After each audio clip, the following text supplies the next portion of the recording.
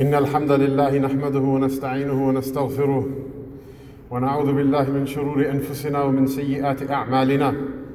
من يهد الله فلا مضل له ومن يضلل فلا هادي له، ونشهد أن لا إله إلا الله وحده لا شريك له، ونشهد أن سيدنا وسندنا وحبيبنا وشفيعنا ومولانا محمدا عبده ورسوله أرسله الله بالهدى ودين الحق ليظهره على الدين كله ولو كره الكافرون ولو كره المشركون ولو كره المنافقون.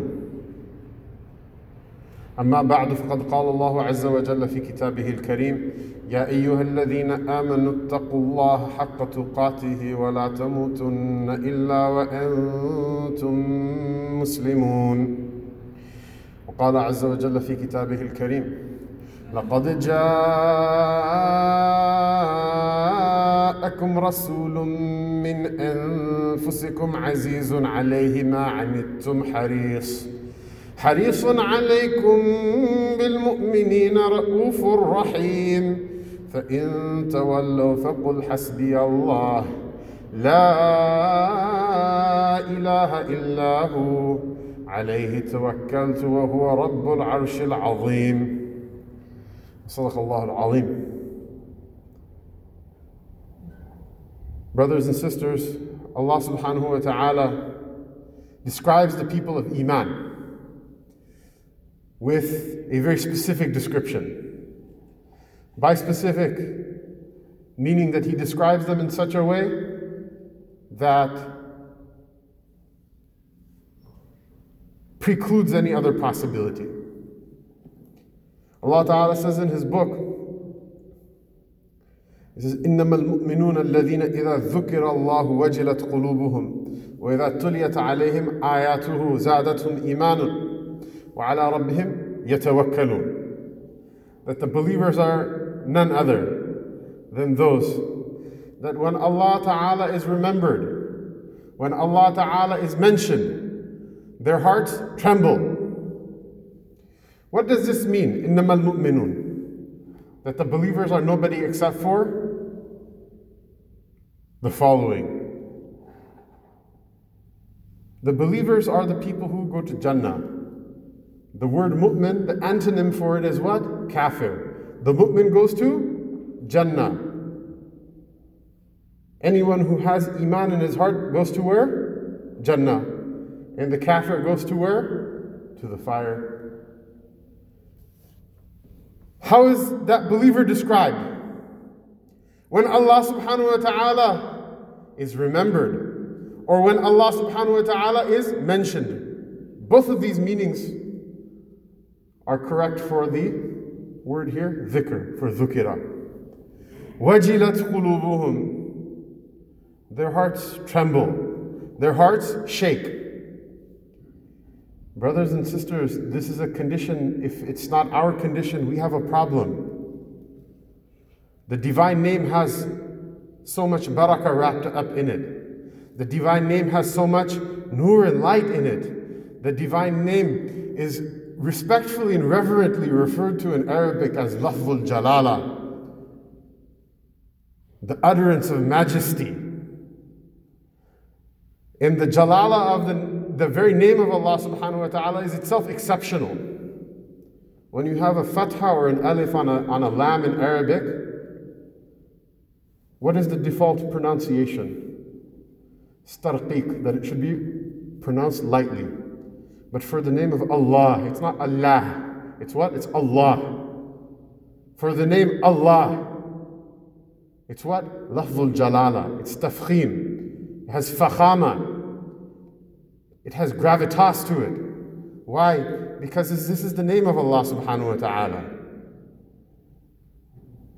Our forefathers used to be people that used to say Allah, Allah. And it used to mean something to them. How does it mean something? Literally, one of the expressions for saying the name of Allah subhanahu wa ta'ala, which is prevalent in the Muslim world, is that it's what is dharb. La ilaha illallah.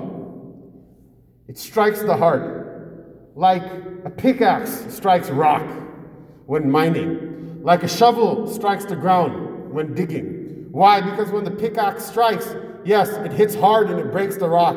That's how you get to the gold. When the shovel hits the ground and you dig one scoop of dirt after the other, what happens eventually? Eventually, one day you'll hit water. And this is what's meant by Allah subhanahu wa ta'ala in Surah Al-Hujurat chastising the Bedouins. Don't say that we're believers. Say that we've submitted, we've accepted Islam, we've entered into Islam. And this iman, this faith hasn't entered your heart yet. It requires work, it requires effort. What is the prize? What is the manzil that we're trying to reach? What is the destination we're trying to reach? That we are those people, when Allah Ta'ala is mentioned, their hearts tremble. We are those people that when someone says, fear Allah subhanahu wa ta'ala, no matter who it is, whether the person is sincere or not, we don't think about the person, we think about Allah. Sometimes people say that taqillah, they say it too, they say fear Allah subhanahu wa ta'ala, they're just disingenuous, they're just trying to deflect. To the person that the deflector is more important, that person will remember the deflector. To the person who Allah Ta'ala is more important, that person will remember Allah. وَجِلَتْ قُلُوبُهُمْ. This is not something that, like I wake up and today I feel really pious, and like today I wake up and I don't feel pious, and so like maybe I'm not a believer. No, it requires work, it requires effort. Just like a person who digs one scoop of dirt or two scoops of dirt, that person is not going to hit water. And the hearts are different. Some people, their hearts are very soft and very sensitive. A little bit of work and you see that person starts to cry. Some people, their hearts are like rock. And the rock runs very deep. And we don't say that one person is better than the other. No. Maybe the person who does a little effort and cries, that person will do a little bit of effort, have a little bit of a cry, and that's it. They gave up. They said, I got it made. Whereas the person who has sincere love for Allah, that person will make 40 years of effort, digging at the rock inside of their heart, with iman and yaqeen, that one day I will hit the water. And when they hit it, those people are the Ahlullah. What do you think Sayyidina Umar radiallahu ta'ala anhu was a pious man before he met the Prophet sallallahu alayhi wasallam? Our history is replete with the hard, they say the bigger they are, the harder they fall. The hard tawbah of those people who put in great amounts of effort in order to reach something, and the more effort they put into it, the sweeter the result was. وَإِذَا تُلِيَتْ عَلَيْهِمْ آيَاتُنَا زَادَتْهُمْ إِيمَانًا. And when our signs are mentioned to them, and when particularly the signs, the verses of the Quran are read to them, it increases them in faith. وَعَلَى رَبِّهِمْ يَتَوَكَّلُونَ. And they're the ones who trust in their Lord. The promise of Allah subhanahu wa ta'ala that if I keep the sacred law, if I keep the sharia, it will be better for me. Not that, yajuzu fi amrika ma la yajuzu fi ghayriha. That's not a hadith. Even though we act like it, it's not. It's not a hadith. It's not an ayah of the Quran. That it's permissible to do in America what's not permissible in every other place. What they call exceptionalism, which is not very exceptional at all. Rather know that we trust that if I don't transact in the haram money, if I don't eat the haram, if I don't look at the haram, if I don't listen to the haram, it will be better for me, even though in the short term it may give me some difficulty. Rasulullah sallallahu alayhi wasallam, in a hadith narrated by Hakim, Dhahabi gives his endorsement for its sihha, for its authenticity. Narrated by Ibn Khuzaymah, narrated by Bayhaqi, and others. The Rasul sallallahu alayhi wa sallam said what? He said in a hadith عن سيدنا أبي سعيد الخدري رضي الله عنه قال لا يشبع مؤمن سمع خيرا حتى يكون منتهاه الجنة. That the believer, it's a beautiful hadith. It's a beautiful hadith. That the believer will never satiate, will never be satisfied when he hears good. He will keep wanting to hear good more and more and more. He will never be satisfied from it. He will never tire of hearing the Quran. He will never tire of hearing the hadith of the Prophet sallallahu alaihi wasallam. Yes, our forefathers used to sit and read the books of hadith. Sometimes in this very masjid we can barely sit through one or two ahadith of the Prophet ﷺ being read without interruption. People used to hear Bukhari, people used to hear Muslims, people used to hear the Sihah Sitta, not just one hadith or two hadith, and not just the ulama. The awam used to come, people used to come, families from the villages would come to the Jamia Umayyah, they would come to Salihiyah, to the different madaris of Damascus, the different madaris of Cairo, the different madaris of the different metropoli of the Muslim world, to hear the kalam of the Prophet ﷺ. There was a time, you see the Haramain Sharifain? Now it's become plastic. Now people ask each other, which hotel did you stay at? How was your buffet? There was a time there was no hotels. Not long ago. People who are alive now remember that time. There was a time there was no buffets. There was, of course, food to eat, but there were no buffets. No one asked about what buffet you went to. But what they did have is in the Masjid al-Haram. You know those old pillars? Some of them they still kept, mashallah, they're beautiful. The new part is beautiful as well. Medina Munawwara, the pillars of the old masjid. At every pillar was a different scholar, was a different alim from the Dar al-Islam. And people used to sit and listen to them. People used to sit and listen to them. Lecture about fiqh. Lecture about hadith. Lecture about tafsir. Lecture about aqidah. Lecture about ilm al-kalam. Yes? For centuries, continuously, people used to listen to those things. Why? Because of the Rasul sallallahu alayhi wa sallam's pronouncement. لا يشبع مؤمن سمع خيرا حتى يكون منتهاه الجنة. The believer will never satisfy, will never be satiated from it. And the problem is what? We're not in that situation, we're not in that condition. Even this khutbah right now, someone's looking at their phone. Even this khutbah now, somebody sits and they face away from the khatib. If you don't want to listen to the khatib, go to the khatib you want to listen to. If you don't like the imam in this masjid, go to the imam that you like.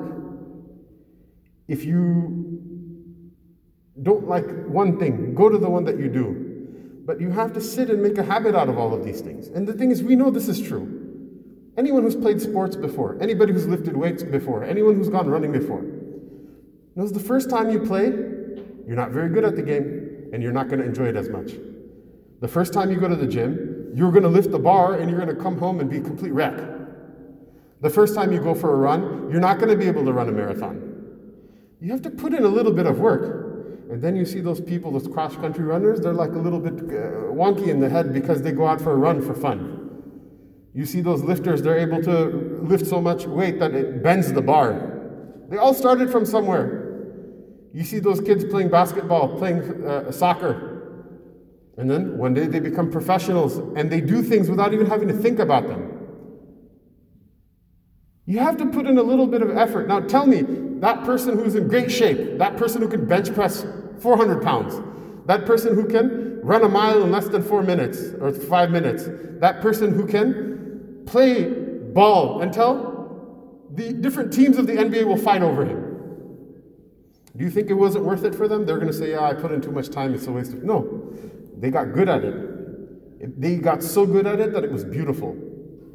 And you know what? There is someone good at everything. Not just a person, the creation of Allah Ta'ala. A fish is good at swimming. A bird is good at flying. A pig is good at eating filth and acting disgusting. What were you made for? Were you made so that in front of everybody, Yawm al-Qiyamah, ala ru'us al-ashhad, people will say this person was good at watching TV and good at looking at their phone? Trust me, I'm not judging you. The TV and the phone are just as entertaining to me as they are to another person. But this idea that a person will have this attraction to the haqq, to the good, you have to hustle, you have to get out of your house, you have to go and find those people, find those places, find those lectures, find those ulama, find those awliya, find those salihin, find those people who will say the good word. You have to find them, you have to take your children, you have to sit and listen. And our forefathers did it. This is how they made the civilization that they did. This is why the Haramain Sharifain were filled with ulama, whereas now they're filled with shopping bags. And it's not haram to go shopping, but how sad would it be to trade one for the other? Allah subhanahu wa ta'ala give all of us tawfiq. Allah subhanahu wa ta'ala make us from amongst the people who wake up with the haqq and go to sleep with the haqq. That the haqq is in our ears and it's in our eyes. And the haqq is what we read and it's what we write. And the haqq is the thing that we love. And the haqq is more importantly than all of those things. Haqq Allah, that this haqq takes up residence in the heart and it pushes out everything else. That it's our love. It's the thing that gives us happiness. It's the thing that gives us comfort. It's the thing that gives us solace. So that every breath of our life, including the most precious, which is our last one, that it has this divine name in it, Allah, Allah. That we be the people, إِذَا ذُكِرَ اللَّهُ وَجِلَتْ قُلُوبُهُم, their hearts tremble when Allah Ta'ala is mentioned. وَإِذَا تُلِيَتْ عَلَيْهِمْ آيَاتُنَا زَادَتْهُمْ إِيمَانًا, and that when our ayat are seen and witnessed and rehearsed and heard and recited, it increases them in faith. And that we, through the barakah of those two, be from the ones that have trust in the Lord. وصلى الله تعالى على رسوله سيدنا محمد وعلى آله وصحبه أجمعين وأقول قولي هذا وأستغفر الله لي ولكم ولسائر المسلمين فاستغفروه إنه هو الغفور الرحيم.